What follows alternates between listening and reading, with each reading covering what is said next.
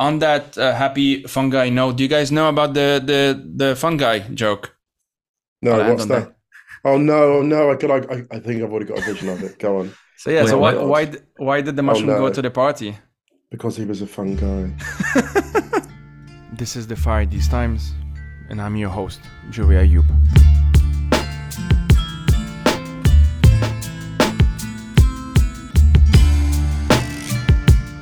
Welcome everyone to the Fire These Times. I'm your host Joey Ayoub, and today we're going to have two returning guests, Musa Okwonga and Justin Salhani, to talk about a topic that I feel a lot of our listenership would be interested in, probably have been thinking about way too much if you're anything like me, which is your relationship to social media. And this is obviously prompted in large part by the I'm gonna call it nervous breakdown of Twitter under the quote-unquote leadership of he who shall not be named. That has prompted a lot of folks, including myself, to start rethinking, or at least if we stopped thinking about it for some time, we started rethinking about it, which has been my case. Rethinking our relationship to Twitter, to social media more broadly, the bigger platforms, the smaller platforms, all of that stuff, whether it's good, whether it's bad, whether it's both, whether it's neither, etc., etc. And I wanted to have two friends on, Musa and Justin, because we are in this group on Signal and we've been talking about it a lot. And we've used it a lot, right? Like we use social media a lot.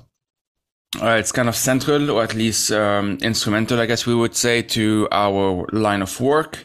And whatever happens to it has deep implications, clearly, to what we do, good and bad. So as a way of intro, kind of just, of course, introduce yourselves, names, pronouns, whatever you want to use, what you do, what you come from, that sort of, whatever, that sort of thing. And also, as kind of a first question, can you describe your relationship to social media, whether it has changed over the years, that sort of thing, to sort of get us kick-started in any case. And I guess, Musa, you can go first, and then Justin, and we'll just take it from there after that.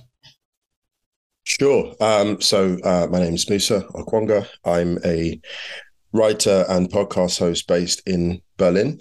And can I just say it's really exciting to be doing this podcast with three different cities. It feels like so European, Geneva, Paris, Berlin.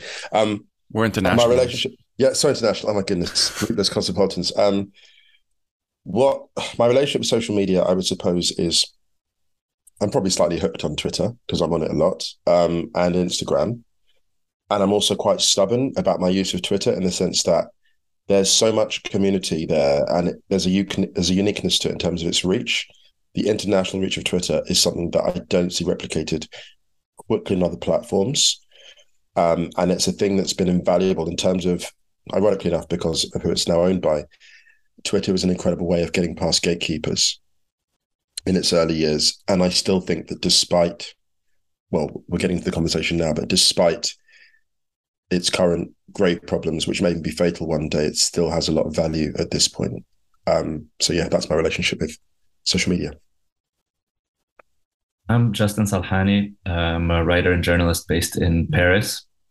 And describing my relationship to social media is difficult. I think like Musa, I'm on Twitter more than I should be. It's become kind of a reflex to check. I deleted the app years ago, but it's on the browser. And every once in a while, I try to convince myself that I'm signing out of the browser. But you sign back in pretty quickly because, again, it has this amazing capacity to connect you to things all over the world. It's your curated feed that tells you what's happening about all the things you care about with a lot of people that you find interesting. I think for a long time, it was this place where you could go to get really interesting, considered thoughts and takes on so many different things. Over time, I think it's become more tired. It's become definitely more performative in a lot of instances. I agree with Musa that there's still a lot of value there. But I find myself feeling less and less. I mean, I've taken years because I just felt at times it got overwhelming and wasn't good for mental health. And I'm sure we'll talk more about that. But I think as well that generally speaking, more and more when I sign into Twitter now, I feel more negative personally than I did at any point in the past. So I'm interested to explore that. We've talked about this a lot in our group chat, and I've got a lot of thoughts going forward. So yeah, let's kick it off. Awesome. Thank you both. I will try and describe my relationship. I used to be very active on Facebook back in the day when it was slightly more innocent, I guess. And I don't remember when I quit, whether it was 2016 or 2017, but around that time. I remember very clearly it was around the fall of Aleppo. So that was end of 2016. And I deleted not that long after. So probably 2017. And the reason for deletion doesn't actually matter as much. It's going to be part of this conversation. But around the same time, I already had a Twitter account, but it was kind of inactive. And around the same time is when I then became very active on Twitter. And I was what's the term? Power user, super user, active, whatever. Like I used it a lot. I definitely used it a lot. And that continued. The uprising in Lebanon, I was basically live tweeting it as a journalist, I guess, or at least as a witness. And in 2020, 2021, pandemic, explosions in Lebanon, crisis, all of that stuff, also used Twitter a lot. And of course, between things in Palestine and things in Ukraine and things in Syria and whatnot, Twitter has often been not necessarily the only go-to source, but at least the fastest one. So it's often like where I get the initial info and then, if needed, do further research and so on. Up until roughly last year when I started cutting down, and I didn't tweet this year except like once or twice, and I deleted it, as I said, like a couple of days ago. We're recording this on August 2nd, 2023. So why does any of this matter? I mean, it's very interesting in some sense. The fact that this is even a conversation is in and of itself like worthy of a conversation, because at the end of the day, you're just a user on a platform, right? Like at the very basic level. But of course, that's not why it matters. I also found on Twitter especially, and to a lesser extent, Instagram, if at least what I would call like a proto community, in the sense that, or proto communities, in the sense that it's a lot of folks that are very interesting. I met the two of you there, right? At least I first heard of you there. Lots of folks are interesting, and then I find out about them through Twitter, and then I reach out to them, and then we take it off Twitter. And then after some time, a community can be formed. So it's like, it allows the basis for one, at least it facilitates the creation of one. And that's, for other folks, that's Facebook. Other folks, that's Instagram, of course, YouTube to some extent. And TikTok is a bit more complicated because it has a different way of operating. But anyway, I'm sure for some folks it's TikTok. My problems with social media is almost as old as my usage of social media. Some of it is kind of common things, like there's addiction. It's very clear that at some point I was addicted, and I was in denial about it, essentially, which is worse than being just addicted, I guess. And that the concerns that kind of started, I'm gonna say I became more and more worried about Twitter and Facebook, because those were the two that I was using the most, and Instagram to some extent. It's owned by Facebook anyway. When I started seeing how dependent we became as activists, journalists, writers, how formative or how crucial social media has been in numerous uprisings, which is obviously a good thing, because I want more uprisings in situations of inequality and injustice. But there is the downside, which is then what happens when a single thing on that platform changes. What happens when the algorithm is modified and we have no way of knowing because there's zero transparency. What happens to our data, of course, all of that stuff. But what happens specifically to that protest movement, let's say, if the people who were taking part in street action or whatever were largely depending on those platforms for that? Like, what happens the day after? What happens after a Musk takeover? What happens after inshittification, which I'm going to talk about as a concept, like things getting shittier, as kind of par for the course in any monopoly. And that's kind of, I got so exhausted by it that, no, let me put it this way. I got both very exhausted by it, but also very concerned at seeing what would happen if I leave.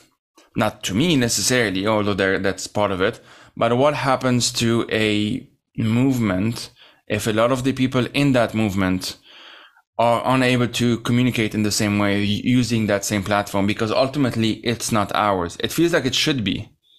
It feels like it should be the platform of the people using it. But as we saw with like just a single man buying it overnight, almost, it's not. And so what happens then? What happens to movements? What happens to community? What happens to all of that? I try to anticipate the kind of the worst, how do you say this? I try to anticipate a bit of the worst, essentially, when it came to Twitter, long before Musk took over, by having lots of folks that I know, asking them, hey, what's your email? What's your signal number or whatever? And let's just chat over there. And I would say like it's one of my better ideas, because that at least prevented me from constantly having to depend on this one platform. Anyway, that's my initial more or less formed thoughts on the matter. I want to have something much more in depth at some point, maybe in written format as well, because I'm generally still very concerned, even though like I deleted my personal Twitter. Like, I still have the Fire These Times one, but I'm not really using it. I'm still very concerned about how the platforms are evolving, regardless of whether I am individually on them or not, because I think at this point it's undeniable that Twitter, for example, or the other platforms have an impact on our world, in the sense that like we may not be on it, but what happens on it may have an impact on us regardless. And that's something that concerns me, obviously. Can I throw in this? That's all really interesting. And I want to throw in that a reference to that report that came out a few days ago that the current owner of Twitter was very angry about, which was talking about the failure to censor abusive language. So I think something like 99% of messages that were sent were not moderated, like days after they'd been sent. And the head of the center that commissioned the research basically said, I think Imran something, I'm not sure, Imran Khan, I think, the head of the center said, decades of progress are being rolled back, like decades. One person can take over a social media platform, and just by boosting through algorithms hateful language, you can push society back. And this is the frightening thing about Twitter, like whether you're on it, whether you're not, is that regardless of whether you're on it or not, that is happening to society through Twitter. That's the frightening thing. It's a thing where there are people that aren't on social media who don't touch it and have never been on it, and their lives are being affected fundamentally by something they never signed up to, were never interested in, actively avoided. It's a bit like, I don't know, it's a bit like climate change, actually. It's like nations that have never polluted, and they're seeing sea level rises and going, hang on a minute, we never emitted anything, but this stuff is coming to our doorstep. And I suppose I do see Twitter a bit like the climate, like whether we want to participate in or not, it's shaping our world in ways that are quite frightening. And when I saw that report come out, it kind of solidified it for me. It was like, wow, this is, we're in a world that's changing so quickly and so dangerously. And even, again, because of lack of transparency, even we can't quantify how more dangerous it's becoming. I think, yeah, I mean, I want to take maybe a second to address social media at its best and at its worst. And at its worst, you know, well, we're seeing what's happening with Twitter now, of course, but we can also go back a ways and see what happened with Facebook in terms of the actual damage it had, leading to potential contributing to genocides in places like Myanmar, and the kind of violence and how quick false information can spread around and hate information can spread around, and the real world damage it can have. I think at its best, you know, Joe, you mentioned, what people call the Arab Spring, early organizations, revolutions that were, you know, social media was a place to organize and spread kind of these messages that were popular sentiment that maybe wasn't expressed at a mass scale before. Sometimes I think at its best, you know, I've thought about this a bit, and I think if you think about what like Twitter in particular was for a lot of us, right? If you go back to the days of like Abu Nawas in Baghdad or Mutanabbi, or you talk about like Paris in the 40s and 50s and the kind of the post World War II period, where you had guys like Camus and Sartre and these other intellectuals gathering in cafes to meet. I mean, Twitter was essentially the intellectual cafe for our generation. It's where all the minds could get together, no matter where they were located in the world, and express and share and engage in kind of good faith argument for a while.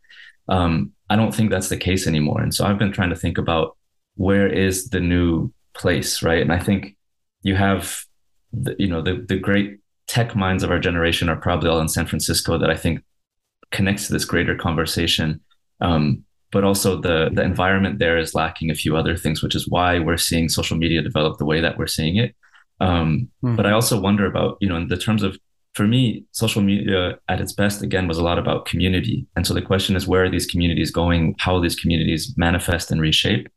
But to touch really quickly again on social media at its worst, governments, and particularly autocratic governments, have learned from the early good days of social media, and they've co-opted all this. They know how to work with these companies. They have direct lines to these sort of things. And I remember the first time I learned about this was probably late 2014, because I just produced a documentary on the Islamic State in Lebanon. And I had an advisor to somebody in the foreign ministry tell me that in the meeting, he showed clips of this documentary to a group of Arab states and partners and allies. And included in that meeting was Twitter.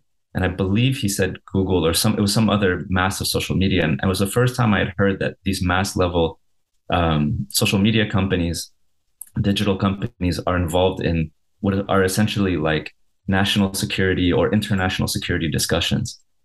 So these are big players, these are big actors. It's kind of inevitable at some point that these companies are going to be co-opted, and the bigger powers are going to learn how to do this. So I think one of the questions, I have going forward is, how do we as writers, as journalists, as people who are fighting for liberation, are fighting for justice and care about these issues, where's the new places where we can spread our messages, where we can learn from each other, also in good faith? Because I think honestly, and this is the last thing I'll say, Twitter used to be a space where I would sign on to look for your guys' takes and the takes of other people, and share my own, and kind of wait for a good faith interaction to see if I could grow my learning from something. I think now we all go in with the defensive. We're just waiting for the trolls to come, as well as the engagement and the interaction is way less than it used to be. So I used to put something out and I might have a few friends kind of engage with me, and we'd shape each other's thinkings or share each other's work. And now it feels like we're all, one, on the defensive, and two, way less likely to click, way less likely to engage. We kind of scroll, right? And I don't know when it hit me that I engage less than I used to. But I think this is something that I've talked with other people about as well. And that's become universal. So behavior is different. Community is different. Everything's a bit worse. Governments have taken over. So yeah, where is the next space? And is that online? Will this be through social media companies? Okay. First of all, that's a brilliant contribution. Like, I was like, there's weird. It's like being a spoken word gig where you're clicking every few seconds in acknowledgement. That was so good. I'm going to digest that. Joey, do you have anything jumping on? Sure. Yeah, definitely.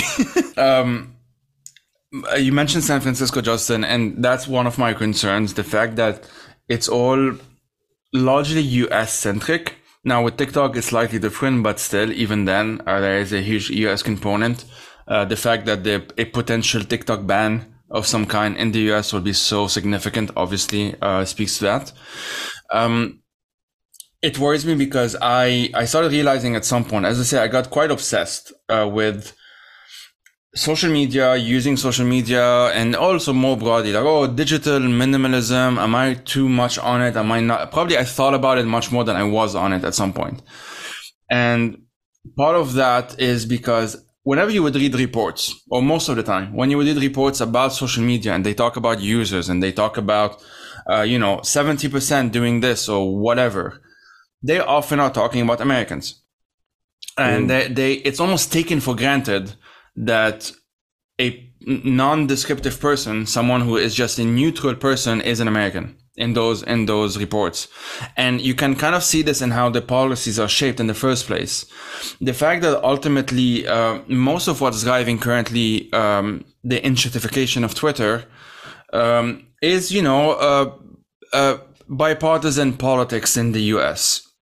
like the far right basically being pissed off that trans people are humans, the Musk being wanting to be, I don't know, at the center of all attention, some trolling happening and then becoming news on Fox News, and literally trolling happening on Twitter in order to appear on Fox News, in order to then trend on Twitter, in order to then appear on Fox News again, because that creates a closed loop of, well, people are talking about this, even though it's the same people talking about it, essentially. And that's very worrying for me. Like I kind of really realized at some point that even subconsciously, even when I wasn't making a very conscious effort to think so, I was catering at least my message, or at least framing my message in a way that would be most understandable to Americans, much more so than other even if we stick just to the English language.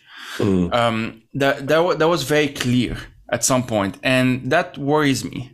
It worries me to the extent that I'm not that special on Twitter. I generally see myself as many people are like me, and I like that. That's part of why I enjoyed being on Twitter.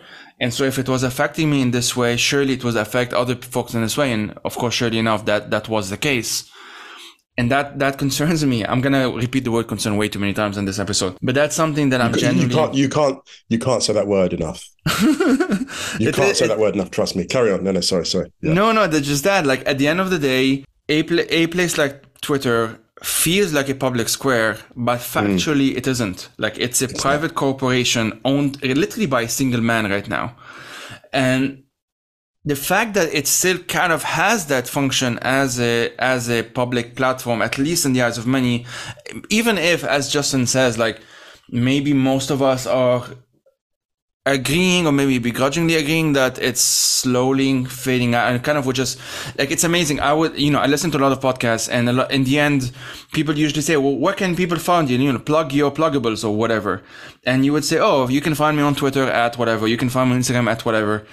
And so many of the people now who say, you can find me on Twitter at whatever, kind of always add the caveat, like, for however long Twitter is going to last, or I'm trying to reduce my presence on Twitter, but I'm still there for now. If it's almost like everyone's almost like there's this feeling that, well, we know it's not gonna last. We don't know when, of course.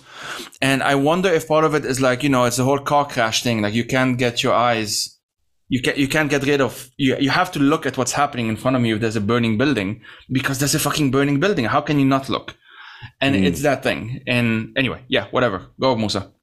So. No. We can, and I think, like, feel free, everyone, just to jump in at any point with what any of us are saying, because I really don't have. I mean, I have to almost give you both compliments, because your thoughts on this are so much more clearly articulated than mine. Like, it's so hard for me to even say how I feel. So let me just say where I come from as a personal standpoint. Like, right now, I'm living in Berlin, right? And obviously Berlin in Germany, where the far-right vote in terms of the polls has doubled in a year. It was 10.3% in 2021. It was 10.5% or thereabouts in June. Now it's at 22. The far-right vote has doubled in a year. I mean, that's the biggest growth I think we've seen in the far-right, maybe in Europe, right? In that space of time. And why is this relevant to Twitter? And this is the analogy I drew last night with a friend I was chatting to, a fellow writer. I was like, well, the far right is growing so quickly here. It's made me concerned about the future of Germany and my future in Germany. How much longer do I stay in Germany? Just as the takeover of Twitter by that individual really led to a surge in a far right presence and an influence. So I almost feel in both contexts, both online and both in my personal life, I feel like the grumpy African uncle in the neighborhood that's slowly turning Nazi, who's like, hang on a minute, I've built community in this neighborhood and I'm not going till I absolutely have to. And that's ultimately how I feel in both contexts, because I was looking around going, look, if not Berlin, then where? If not Twitter, then where? And I totally understand why people would leave Berlin for value of safety, need of safety. And I think it's about, and again, another analogy with like climate, like the rising sea levels of fascism, the rising sea levels of far-right algorithms, all the rest of it. And some of us are going to go elsewhere and organize. And for me, I'm just like, this is where I'm going to make my stand. As strange as that sounds, I think that's going to be it for me, because I just won't, if I leave Berlin, if I leave Germany before my time, I'll be heartbroken because I think of the nights out I have with my friends, the people I meet in incredible situations and environments. And if I leave, I'm giving the fascists that. I'm giving them the joy of waking up in the morning, connecting with people in the town that they've taken over because of their cruelty. If I leave social media, this is my own judgment of what I've built and who I am on social media. If I leave that place of joy. So a few days ago, I posted a Pride video. I was in Berlin and I had this euphoric moment. I'm not sure whether or not it was assisted by, no, I'm joking. I had a euphoric moment, a completely naturally occurring euphoric moment at this Pride march in Berlin. I had a moment of realization. I thought, this is why queer pride is so powerful, because the love that we have as queer people for others and for ourselves is based entirely on love. And fascism is only an imitation of real love. Fascism has elements that you might regard as beautiful, the love for classical architecture, the love of countryside, but fundamentally fascism is a love based upon hatred because it's still based on a rejection of modernity, a rejection of the urban space and all the rest of it. And why do I mention all this in relation to Twitter and social media? It's because if we are in these spaces, whether it's Berlin, which is increasingly racist, or within,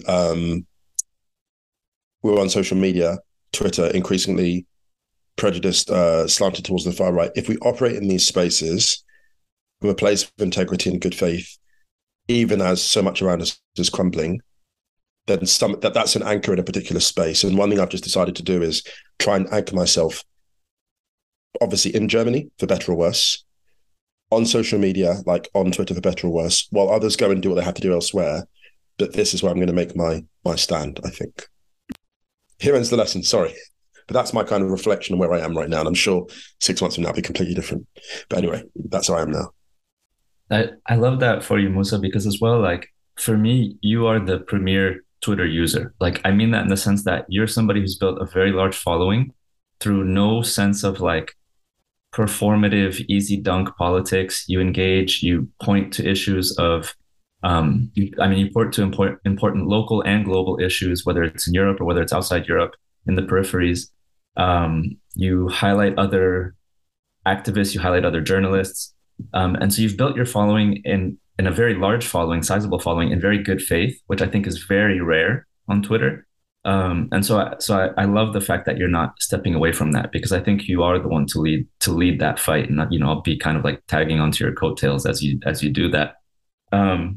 Honestly, can I just say before you continue, like, thank you. Like, one thing this group is really special at is you're really kind people, like, and that is a gratitude I just want to express gratitude for that, because I don't take it for granted. So thank you. That's a beautiful thing. So I appreciate that. Sorry, carry on. Sorry. It's well deserved.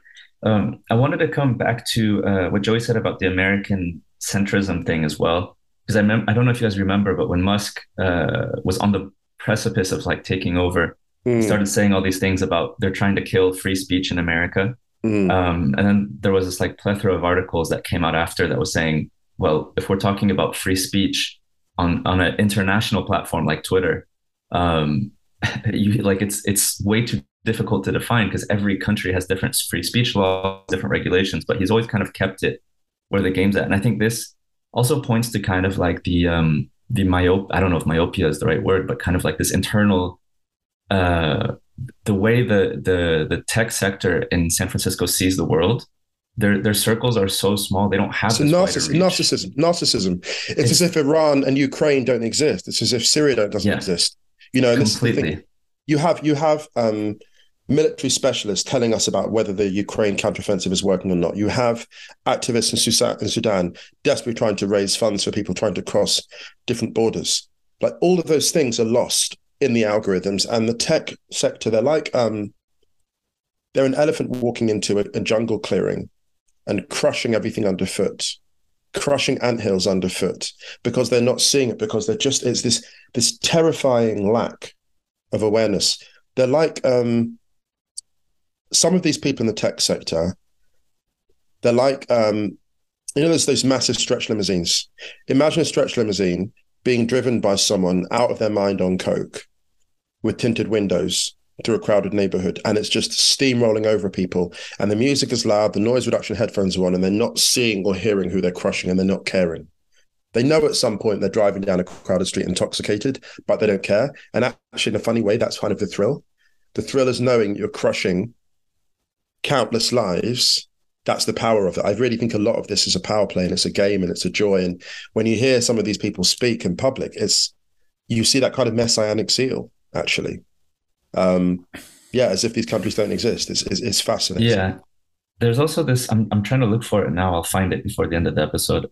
But there's a certain ideology that's caught on in San Francisco and in these tech circles in particular. I'll come back to it a bit later. Yeah, the California ideology, I think it's called. No, there's something a bit different, particular that a lot of guys like Musk, etc., subscribe to. I'll come back to it. Long-termism. Yeah, it's long-termism. That's actually it. Yeah, that is the one where they think that it's about finding the potential of humanity, but that potential, it actually looks a lot like kind of the futurism of the past, the sense of what happens with these small peripheral places in the world doesn't matter. What we need to do is give all the money to these very highly intelligent, highly whatever, merit people who rose by merit, whichever way they see merit. It's a very scary ideology, in my opinion.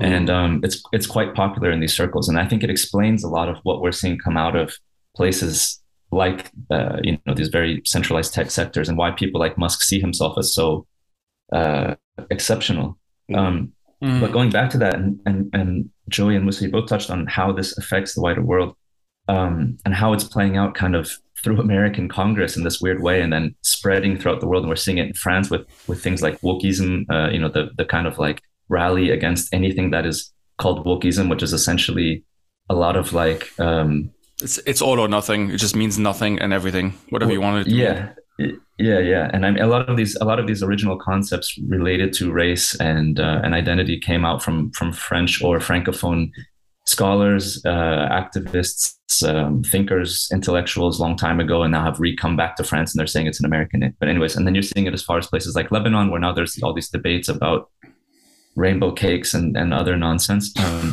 And I think that, can I just pause a sec? And the rainbow cake, we won't get into it too much because it's too dumb, but like, it just amazed me that like, this is the thing that was a thing in America 20 years ago.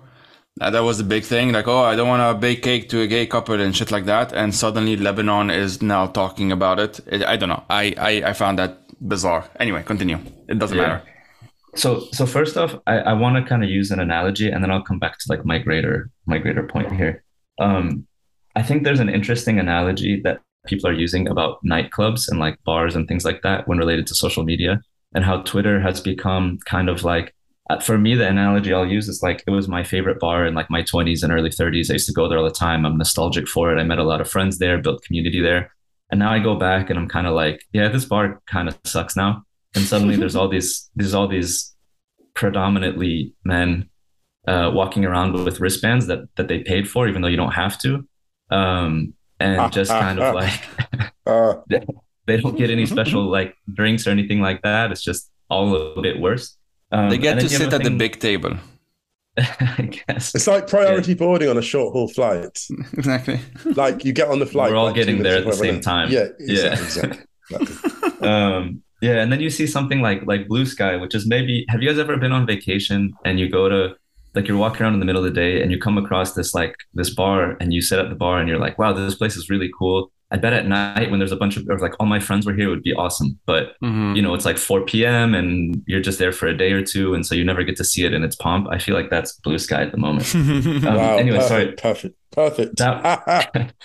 That's like a segue to get back to my greater point, which is like a framework I've been thinking about for a while, which is this good faith versus bad faith framework. And I think we're seeing this globally, whereby particularly in American Congress, but also in Europe and also beyond, you have a bunch of people that are engaging in good faith, and you have a bunch of people who are engaging in bad faith. And what the bad faith people tend to be doing is trying to pull the Overton window into a certain direction by any means possible. And because they know that there's always going to be centrists or liberals that'll try to negotiate, and they'll try to negotiate with all the ideas possible in the free market of ideology, or whatever you want to call it. And so essentially, I think what we're left with is this Overton window that increasingly is shifting rightwards, because you have these people trying to negotiate somewhat in good faith, but somewhat stupidly, not able to identify that there are a lot of people out there acting in bad faith. Now, there are people out there who maybe have right-wing views on certain things or conservative views on certain things. There are people who do engage in good faith and will listen and will engage and will try to connect and talk to others, right? And learn and see these things. But there's a lot of people who don't care, who are just trying to cause as much harm as possible. And I think the problem is that globally, especially on places like Twitter, you have people like, the new overlord who are really buying into this thing and really, in a lot of ways, acting in bad faith himself. And so I think what's happening here is like, there are always people who we can engage with, we can discuss with, we can talk to, but there are some people you can't. And so I think we need to apply this framework where we're able to say, look, these are the people who, no matter how many times you've tried to engage or show them what our experience is, they're not willing to engage. They're just trying to pull politics more into their direction. And which happens to be hateful direction, anti-refugee, anti-queer community, anti. It's an ideology built out of hate, right? I think that's the framework I try to apply to everything, because I'm all for sitting down with people with opposing viewpoints. I want to come to a consensus. I want to negotiate and agree, even if my politics might be more to one way than others in a lot of things. But I do think you cannot engage with somebody who's operating in bad faith. So when we talk about social media, I think that's very important to keep in mind. If I can add, I agree. I don't actually disagree, but there is one thing I would kind of just qualify or maybe add to what you said, Justin, which is that yes, a lot of it is driven by hate. That's very obvious, but a lot of it as well, maybe more of it, I'm not sure, is driven by what is usually called like conspiracy thinking. And by with that, I mean, I don't mean like specifically, the whole anti-Semitic stuff, although that usually it often goes back to that as well. But in the sense that you feel like you're part of something. Those people on the right, I listen to a lot of cult stuff, like a lot of podcasts on cults. There's the podcast QAnon Anonymous, which is pretty good. There's Conspirituality. Of course, Robert Evans does a number of those from time to time. And it's very interesting because the way they talk, one of those things with the QAnon stuff, right, is that a lot of them end up kind of cutting ties with their own families, end up kind of really becoming very extreme very quickly. But they do so because they claim that they are now part of a new community. That there's something happening there that at the very basic level, it's almost like this desire for community, for family. And by family, I just mean community. I don't mean to say like a traditional family, it could be a chosen family, has essentially been hacked. Like this is just a way of hacking it, but the algorithm has hacked it, or whatever, the for-profit incentives of big social media corporation has hacked it. Because it's not just hate that explains, I think, why at the time, the president of the most powerful nation on earth was effectively addicted to Twitter. Why the richest man on earth essentially is addicted to Twitter. Why he was actually willing to risk all of that to buy it, even though it's not profitable and whatever. There's something else going on there that's more than just, I hate X, because mostly your hate it's very difficult to be completely fueled by hate all the time. And most people don't see themselves as bad people. They actually think that they are the good people. They're the good guys fighting the good fight and, fighting censorship and whatever. And all of this gets muddled between the folks who are bad faith, the folks who are good faith, the folks who don't seem to. I completely agree with you. This is especially a problem on the center liberal, center left, whatever, center right as well. Not fully understanding that this whole marketplace of ideas only exists if the person opposite you is acting in good faith. It's not whether they agree with you or not, but whether they are willing to act in good faith. It's really that simple. And if they're not, it's the equivalent of saying, we have this circle of 10 people, and 4 of them hate the other 6 just because they're black or trans or whatever. And we need to just have an exchange of ideas. Hey, do you support the extermination of these other people? Yes, I do, but, and like, no, you can't start from that. This is, it's not a negotiable position. And this is why, or it shouldn't be in any case. And this is why I think like the fundamental, the reason why it works so well, this Overton window being pushed towards the right, works so well on these platforms, is because ultimately this is the lowest common denominator. You start with freaking out or with like doing a mass panic about like Satanists and whatever in the 80s, which was often homophobic as well, because the whole groomer thing, quote unquote, basically came back 40 years later. You have the Muslim ban, and then after the war on terror, of course, and then you have, maybe it's Mexicans now, maybe it's trans people now, and then they just find the next thing, because it's a never, everything ends at some point, but it's a downward spiral of ever increasing paranoia.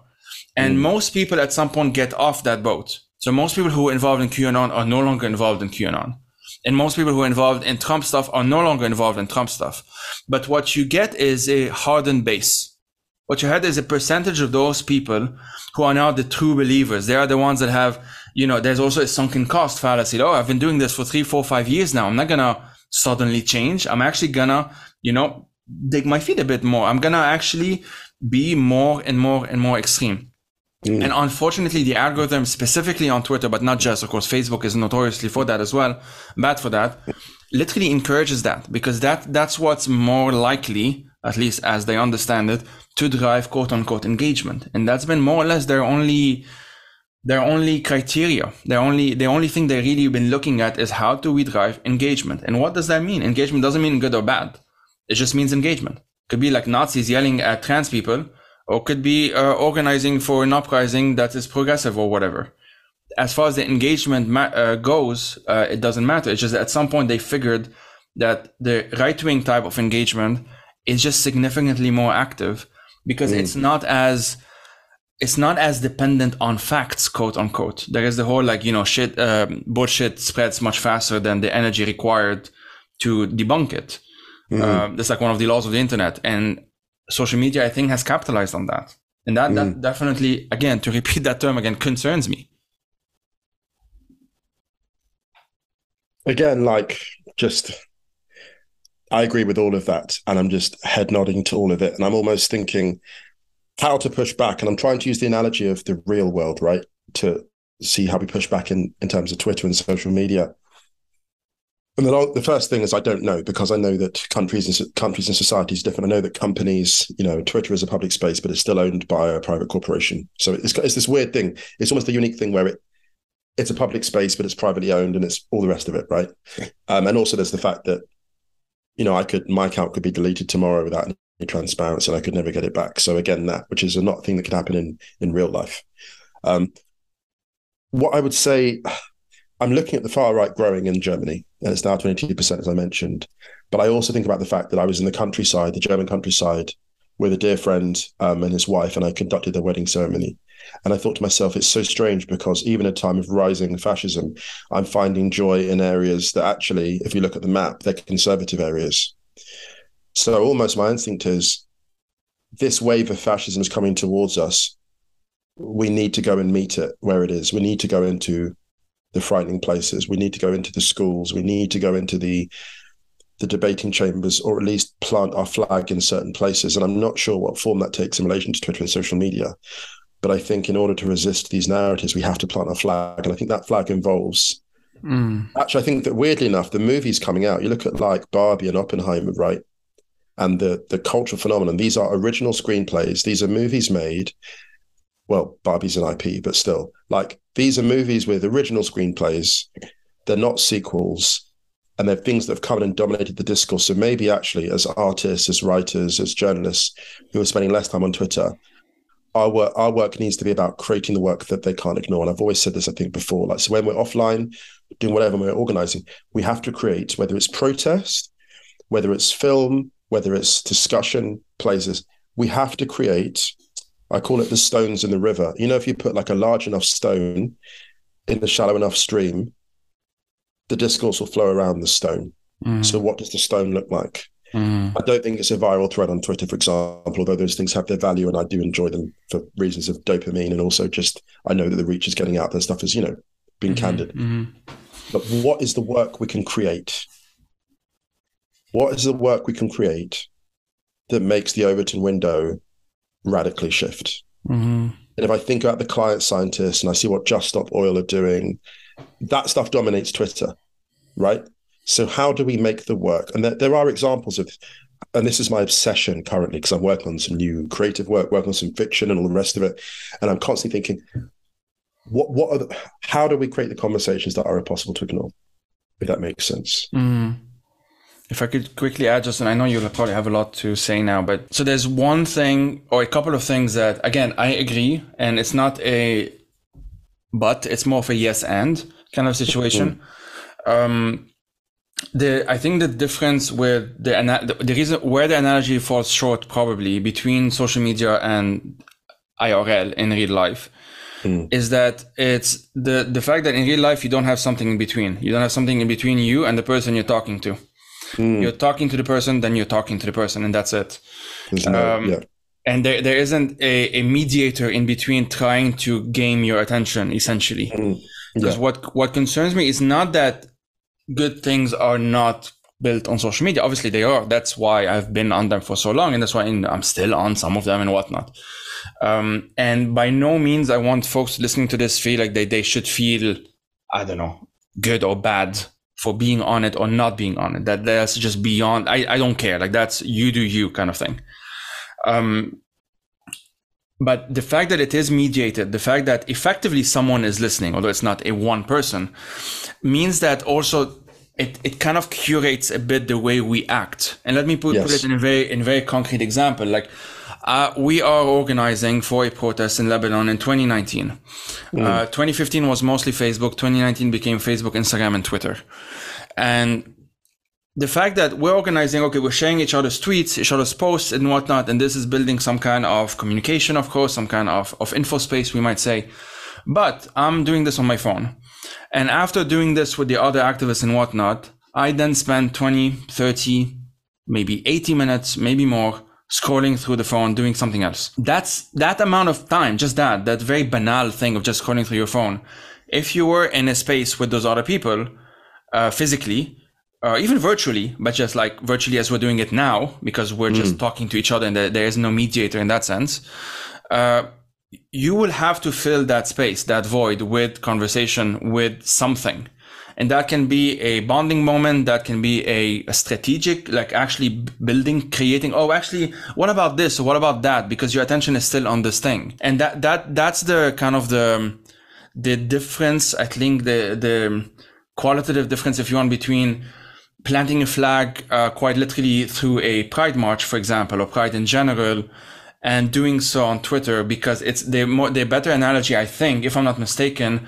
It's not just, oh, there is this physical square, and on the one side you have like a swastika, and on the other side you have a pride flag. It's actually more that the square itself is not it's not physical. It's not a square in the sense that it's not somewhere that we're sitting. It's actually two pairs of screens. That's a pair of screens that is mediated by something else. And we're trying to hack the system that is being designed by someone, by a group of people, of course, for a different purpose. And it's almost like there's this wave, and or not wave, what's the metaphor I'm looking for?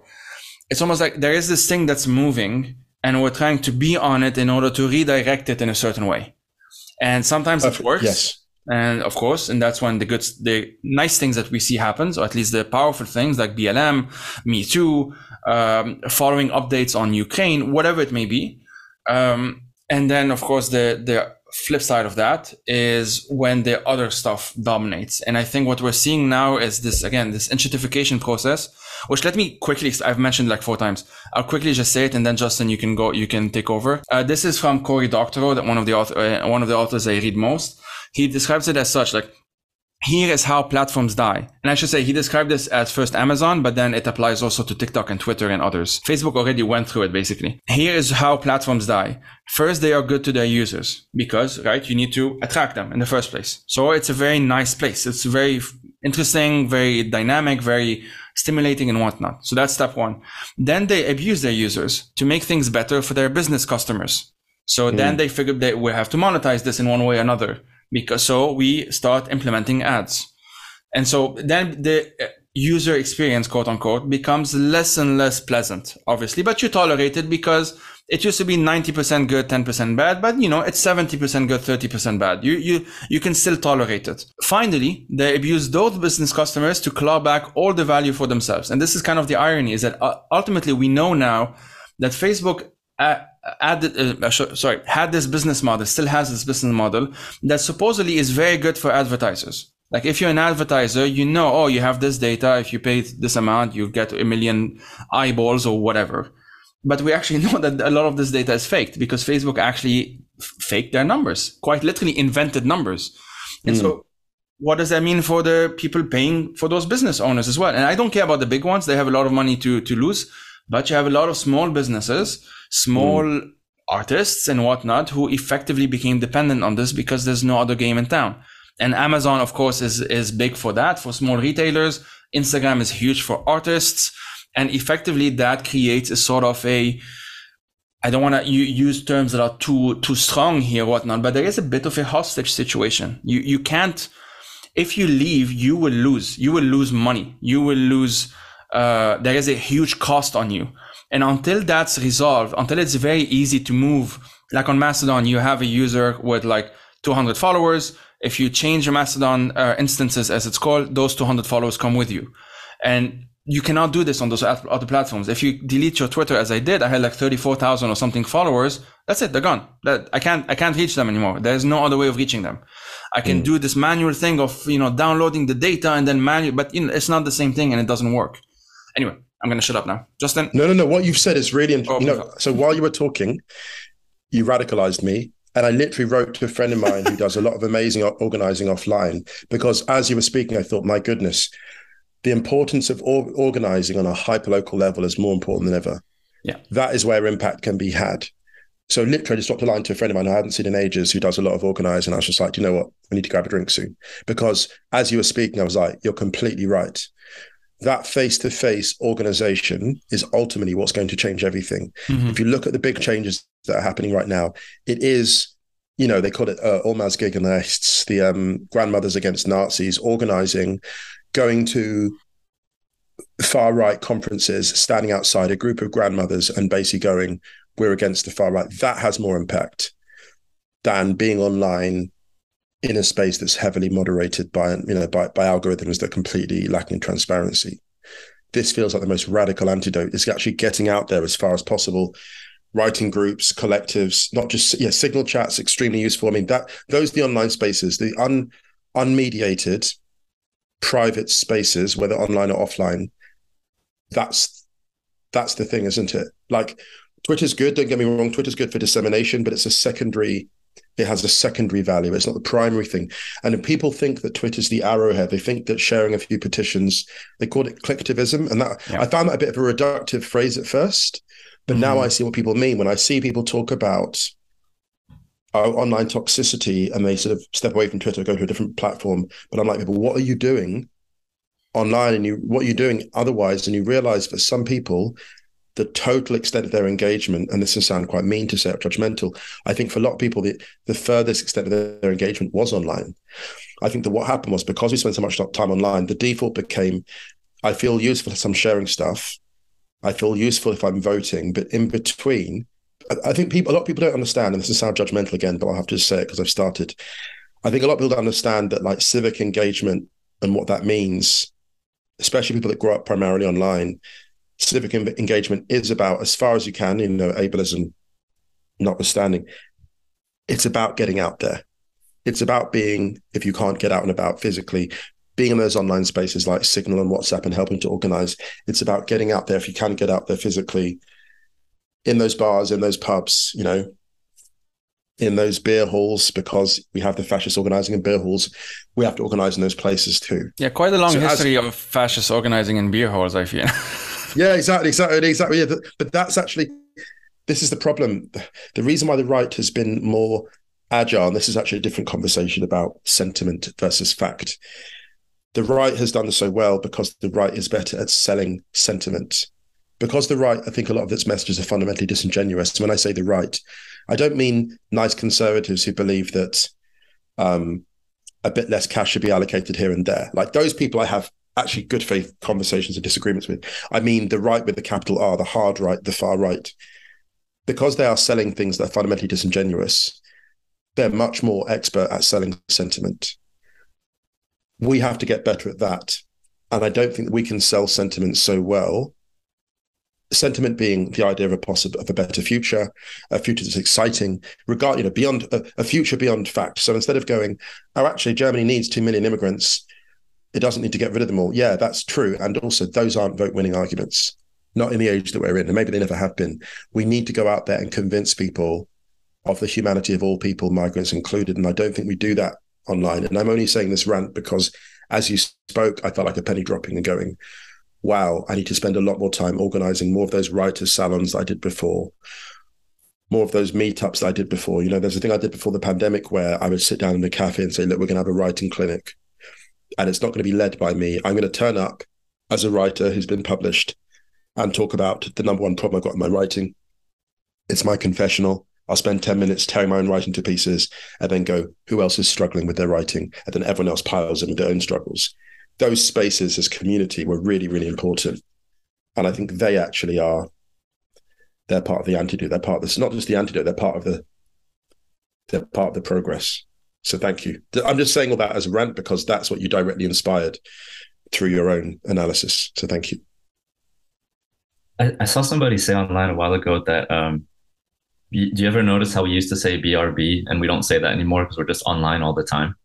Wow. Wow. Yeah. Because you used to sign off. You used to actually sign off in order to sign in. Now there's no sign in. You're just on. And I think this ties into this greater conversation, right? That like being online should supplement real life, you know, within what we're able to do, you know, ably, physically, etc. And I've thought a lot about this. Like, what are my choices going forward? And I think I kind of have like there's let's say there's like a fork in the road. You know, I could either become perpetually more online and diving into these deeper and deeper niches and subholes and stuff, which hasn't felt that good for me personally. Like there's other people who this is where they find community and stuff, and I think that's great. But for me, that's not been the thing. The other side might be like to stay engaged a little bit, to observe, to continue to monitor what's going on and contribute when I can, but to really get into the real world more. Because like you said, Musa, like these meetups are often when I get the motivation to write something. You know, we have conversations in the group chat and then I'm emboldened to go write a piece. Or even like in the past when I used to try to put some time aside to write some fiction or to just write personal reflections, it often would come through real world interactions rather than seeing something on social media. And so I think online should supplement our real lives, and it's not really been the case. Personally, I've thought a lot about this question, Musa, you brought up earlier about how do we affect the conversation? How can you put a big stone into, a relatively small river? And as a writer, I think it's difficult because the momentum is moving away from us in a lot of ways, right? Like the new places where youth are going, where the masses are going, are places like YouTube, TikTok. One of the most influential people in the world right now is this guy, Mr. Beast, which I don't know if either of you are familiar with. Mm-hmm. What's also crazy is the segmentation of information, right? So if you don't know Mr. Beast, go look him up. And I think you'll be mind blown a bit about how somebody can have millions and millions of followers and a person of just a slightly different age group may have never heard of this person before. Yeah, it's like anyone above 25 may not know, but anyone below 25, like 90% of the people know him. Yeah, absolutely. It's incredible. Absolutely. Yeah. The second, it used to be, when I was young, and probably you guys as well, is like if you were on the local news, you were kind of a local celebrity. Mm-hmm. What's kind of funny is, I left my last job in December last year, but I used to host a show on YouTube. And the average viewership of that show was somewhere around 1 million viewers, not just for YouTube, but across platforms. And the amazing thing about that is I could still walk out my front door and nobody would recognize me. Nobody saw my face because it was a very particular group of people in like certain locations, certain age groups. I got recognized maybe 3 times in my life after doing 3 years of this show. You know what I mean? So the segmentation of information is very different. So again, how do we affect the conversation? And I think as a writer and as a journalist, at least particularly, I'm speaking very personally now because I think I've seen a lot of my colleagues shift to TikTok, shift to YouTube and information, shift to try to become creators or influencers in this other way. And I think, there is a space for that. And there is a need for that. I was doing it professionally and I never felt wholly fulfilled. I think my way to contribute is through the written word or other forms of journalism in this way.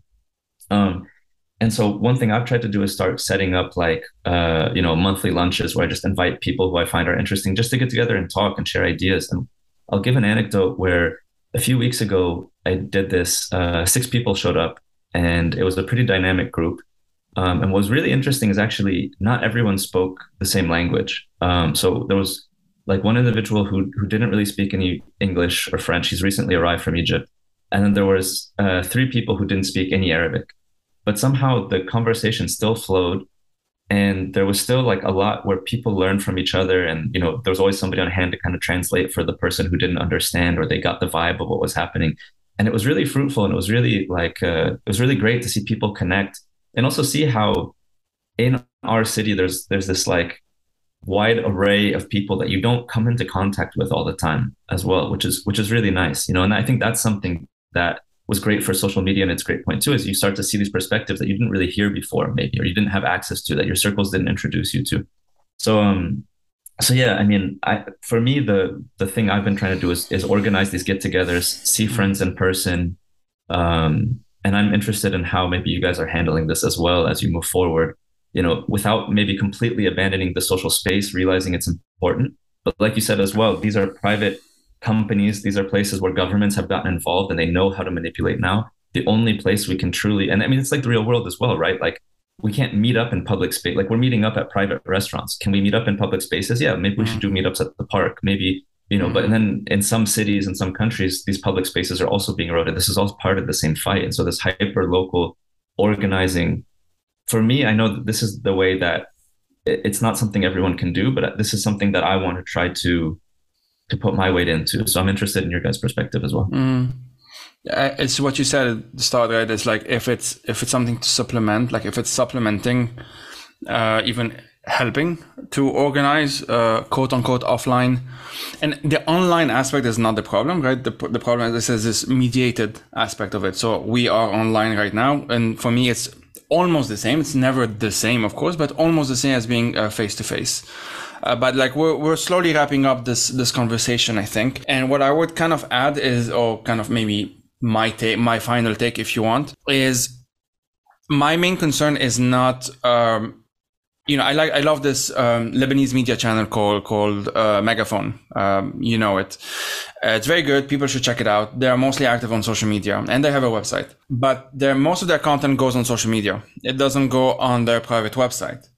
And what worries me is what we've been talking about. Like, if so much energy is spent on catering to a very specific audience in a very specific format, using graphic that works, maybe better for one social media platform and not as much for another, and so on and so forth. Now, we can always then say like, oh, well, I was going to say like, what happens when it collapses or is not as good or whatnot? Well, maybe we can readapt and whatnot. Sure. And that is true. Like, people are flexible, but not always. And especially if like your specific set of skills end up becoming only, you're very good at doing Instagram stuff or whatnot, changing is not that easy.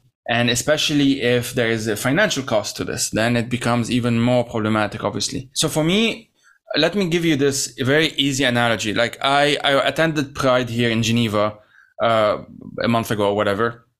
And that was like an insane amount of people. I didn't expect that amount of people popping up. I think it was 50,000, which is a lot for a small city. For me, the fact that imagine if it was 50,000 Nazis.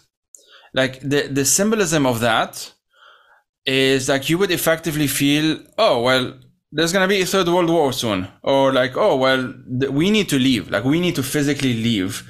If you have this many Nazis who are comfortable enough taking over a physical space. And the fact that this is much more meaningful, the fact that you have 50,000 like queers and supporters of queer rights and so on, is so much more meaningful than if we had, like, to use a stupid comparison, it's not either or, but if like 1 million people had just a rainbow flag on their Twitter account, but didn't do much organizing outside of Twitter. Yes. And I'm not saying it's not good. Like, have a rainbow flag, cool, that's nice. But like, it shouldn't be the last. It shouldn't be and again, ableism questions notwithstanding, not everyone can do this specific thing. I'm saying there is a percentage of the population that can, and that isn't, because it's being kind of replaced by this other form of quote unquote activism that I don't think is as effective. and ranting about them. Like there is an online, anti-fascist, for example, identifying neo-Nazis who wanted to be anonymous. That's part of the fight against neo-Nazis. But it's not the only thing, right? Like there has to be a way of like saying, well, this community is Nazi free. If you're a Nazi, you're just not welcome. You cannot enter this community. And if you do, you can only do so by not being a Nazi. You can only do so by just being yourself, essentially. But if you're trying to come as a Nazi or as a fascist and whatnot, and with your Nazi or fascist friends, you will meet some resistance. And that the fact that there is just that kind of a physical space where this is a safe space for people who are queer, minorities, and so on and so forth, is so much more valuable, and not just valuable, like so much more useful in the fight against fascism and far right and all of that stuff than if it was mostly or only on social media. So sure, have social, look, whatever. There's so many different ways of doing interesting things that I don't have all of the answers, right? My concern is more just like, if it is a thing that you need to do, sure, just please don't make it the only thing. Like if you're a journalist, have a website. Like just please have a website. I keep on telling this to everyone. Have a whatever first name, last name.com and just archive things there. Just whatever you're already doing elsewhere, copy paste it there. Because when the other thing collapses, which is going to happen, nothing is permanent. You need one place that you can actually rely on as long as your career lasts at the very least. So that would be my kind of pitch for everyone, including Megaphone, including all of those activist networks and platforms and whatnot that I love and I share and I support. Please have more than one thing you depend on. Like have something else that you can rely on if this main thing doesn't succeed. And I will end on this because it frustrates me a lot to see so many activist groups, for example, only interact with one another on Instagram. Like just share each other's number, talk to each other on Signal, and at least if something happens on Instagram, you have Signal. Just as simple as that. Something as simple as that can really make a huge difference in terms of efficiency, in terms of activism, in terms of actually being able to know what to do, when to do, and so on. And this is my TED Talk. Thank you for listening. No, that's amazing. I literally, the notes, okay, I've been scribbling and sharing different things. And one of them, like the online should supplement real life. What is the work you're doing in real life? And I wrote down joy, activism. You look at pride, part of activism is actually joy and happiness. So we have a little group. It's a bunch of friends. We go dancing to queer nights together. That's our little group of that's our kind of little gang. We have our activism group and we turn that into real life. We see each other, we meet up, and even the act of getting out there, obviously, either virtually or connecting with people of not even a like mind, but connecting with people of good faith, be they conservative, be they progressive, but people that fundamentally believe in the rule of law, who fundamentally believe in the value of democracy. I was scribbling down so many ideas, and this conversation, this podcast has been amazing because it's actually catalyzed a whole new way of conceiving how I'm going to spend the next few months. Those face-to-face conversations, those meetups, following up with friends, expanding networks, connecting, getting personal phone numbers, archiving. Honestly, the last 5-10 minutes of this conversation has blown my tiny mind. Literally, I'll scribble down, okay, so monthly lunches in Berlin, more school visits. What's the work I'm doing in real life? What am I doing to encourage joy in my community? What am I doing to build, develop, support activism? One thing I've started doing as well, this is not trying to praise myself. It's just a way of trying to galvanize work as I do it. So I got offered a piece of work recently, and for the first time ever, because I'm earning a bit better now, there was a time when I was flat broke, but times are thankfully better. I'm not loaded by any means, but I'm doing better. I'm more comfortable now. One thing I've started doing, for example, is when I speak at certain places, I ask for a speaker's fee and I ask that percentage of that fee is given to a particular NGO. The most recent one is International Women's Space. It's an incredible NGO of migrant women based in Germany, refugee women who advocate for the rights of migrants and other people, but primarily migrants' rights. And what I do is I basically get my fee and I say, okay, here's my fee. And also here's another fee I want you to give to them. And what I'm trying to do there is create a direct relationship between the organization I'm speaking with and the refugee organization. So then they can be like, oh, so-and-so is our grantee. And that feels like something I can do as activism while I'm earning. So I think to myself, well, if I like get paid 500 for a job and their top budget is 500, I'll be like, okay, you can pay me 500. And also there's this 250, which is not for me, it's for someone else. And they go, well, actually, because people can't really say no to that because they're thinking, okay, our top limit is 500. We can't really say no to a charity that's like doing really good work. So I'll just add on the 250 and then everyone's a winner. So even as you were speaking, I was thinking, how am I going to do work out in the world from tomorrow, for example? Let's say my next speaking engagement. And as we're talking, I'm thinking, I'm negotiating right now. And this is all prompted by what you've just said, Joey. My next speaking engagement in real life is going to be somewhere in the UK. Because of this conversation, I'm now definitely going to ask for an extra 50% on top for that NGO I just mentioned, because that's the activism I can do while my life is in progress. That's the work. That's the way that I can actually catalyze all of this conversation about online supplementing real life. How can I, as I'm out in the real world, try and create some positive change while earning money? And I'm just throwing this out there because this is literally something you prompted in the last 10 minutes, like with your respective TED Talks. So yeah, thank you. Thank you for the inspiration is what I'm saying. This is really inspiring and interesting. Yeah. Justin, your final thoughts on the matter, since we have to sort of slowly wrap up. Usually I ask book recs and whatnot. If you have one, go for it. Otherwise, it's fine. Yeah, I just wanted to say that I think Musa's strategy is something we should all think more to do. Really, really engage in how we can connect more. So I've been thinking about this a lot as well. I guess I'll say that if any listeners are in Paris or in Beirut, which is a place I spend a lot of time, feel free to reach out, and I'd love to connect as well and keep building those communities and networks.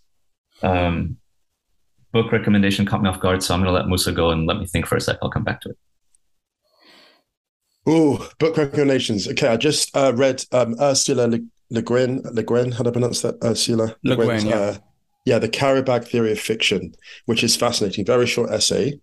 And it's basically about how so many of the stories we tell are about the hero going and conquering and overwhelming through might, normally the male hero. And what Le Guin talks about is the carry bag theory of fiction, which is actually about history, is about the society that interests her is a society where we are carriers, we're bearers of stories. And I love that idea, the idea that we are carrying community within us, both the community that we have, the friendships that we have, the community we are still to have, the future communities we're yet to build, and the communities that came before us. And I thought there was something really exciting about that notion of we're all just contributing, we're all just carrying these stories, these narratives of progress, the importance of the rule of law, of democracy, of civil society, and treating each other with care and compassion. We're just carrying all of that. And I thought that's a really beautiful thing that I read as a sentiment from Le Guin. It's a short essay, but yeah, the carry bag theory of fiction, if you get a chance to read that, please check it out because it really inspired me this week. Listeners, Justin is on his way to get a book. Sorry, I just ran to double check the book title, so I didn't make it say the wrong thing. I just finished a series of short stories by a Catalan author called Bel Olid, and it's called Wilder Winds, which had a deep impact on me because they write about it's a series of different short stories, but talks about various vulnerable people. And I think the one that stuck out to me the most was about a woman who comes home kind of covered in blood, not her own blood she's caused, and puts down a gun. And I won't spoil it, but it was really powerful in thinking of the way of, what led her to do the things that she did, even if we don't like this sort of violence oftentimes. But I found it thought-provoking, and it touches on a lot of things related to our modern world. Definitely vulnerable people, asylum seekers, refugees are included in some of these stories. It has a pretty global outlook as well. To be honest with you, yeah, I mean, this was a wonderful read, so I'd recommend it. I was trying to think of something maybe that would touch more on community, but nothing came to mind. I did also maybe briefly want to speak about The Lonely City by Olivia Lang, which is, I don't know if you guys have read this one, but it just speaks about kind of moving to a new city and the loneliness one feels. And she has moments where she talks about scrolling through social media and how that kind of compounds that loneliness. So if anyone's ever been in a new place and had that feeling of just kind of being alone, I think it's a great one as well. Wonderful. Awesome. The book I would recommend quickly is Entangled Life by I think Merlin Sheldrake. I just googled Entangled Life, and it's on fungi, and it's one of those books that after reading it, and it's probably gonna take you a bit of time to read it, just because if you don't know anything about fungi and mushrooms and whatnot, it's a lot of information to take in, but it will probably, if it's not too optimistic to say, like it will probably change the way you think about humans as well. There is an argument to be made that we are more fungus-like as a species, fungi-like, than in the sense that we thrive within networks, within those rhizomatic, whatever, I don't know how to pronounce this, rhizomatic networks, than we are to, let's say, a lion or whatnot. And there is a very fascinating way in which it's argued in this book, not explicitly so, but looking at how mushrooms themselves, not mushrooms, actually fungi, because mushrooms are different, fungi act as an intelligence without having a central nervous system is fascinating. And there is like a lot of logic as to, you can explain that through logic, or to a certain extent anyway. And the other stuff that we still can't explain in any case is fascinating to explore. And I actually think it can be very useful for activists, for that matter, or people who are activist-minded, whatever those terms are, to learn more about fungi, because we literally cannot exist without them. And nothing can. Like nothing, not a single thing we know of can exist without fungi. From vegetables to humans to anything cannot exist without fungi. They're so fundamental to how we exist as human beings and as beings in general, and even non-beings, because they can, whatever. I'll get into this at some point. I'll do an episode at some point on this more specifically. But I highly recommend that book. There's a good audiobook version as well for those who prefer audiobooks. And I'm reading it super slowly, like a chapter every week or so, because there's a lot to take in. Anyway, on that happy fungi note, do you guys know about the fungi joke? No, what's that? Oh no! I think I've already got a vision of it. Go on. So yeah, why did the mushroom go to the party? Because he was a fun guy. I know, I could see it. I was like, no, Joey, no, we've done so well. I love that joke. So well. We got so far without a dad joke. Speaking of building community, this is something that listeners can actually do. Wherever you go, if you want to break the ice, make that joke. And if you see people saying like, oh my God, and then start giggling, that person is a friend. Those are your people. Yeah, exactly. Those are your people. You know how online my brain is that I want to respond with a GIF right now. Isn't Captain Picard doing the what you call it, like what's the fucking word? Yeah. Thank you. No, that one. All right, folks. Thanks a lot for this. What an absolute pleasure. This was always, as always, it was inspiring, it was empowering, and it was a catalyst for having to go out and live. So thank you everyone, and I hope everyone listening, those listening have derived the same benefit. Can I say as well, I would like to say I continue my record-setting pace appearing on this podcast. Yes, you do. Yeah, you do. We're waiting on jackets, Joey. We're waiting on jackets, huh? You have to do some. You have to be better, Justin. You have to work it. Be influence something. This is my third. This is my third one. I'm waiting. I want the merch. I need like. Can we get like fire these times jackets would be absolute flames, literally. I mean, even tees at this point, I would definitely rock a fire these times tee for sure. Mm-hmm. Anyway, listen. Sorry, I better. Awesome. Thanks everyone. Bounce, but yeah, great to see you. Right, thanks, guys. Pleasure. Okay.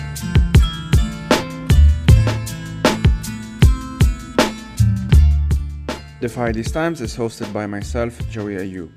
I am also its producer, researcher, writer, and sound editor. If you want to help turn this project into a full-time job, please head out to patreon.com/firethesetimes to support it.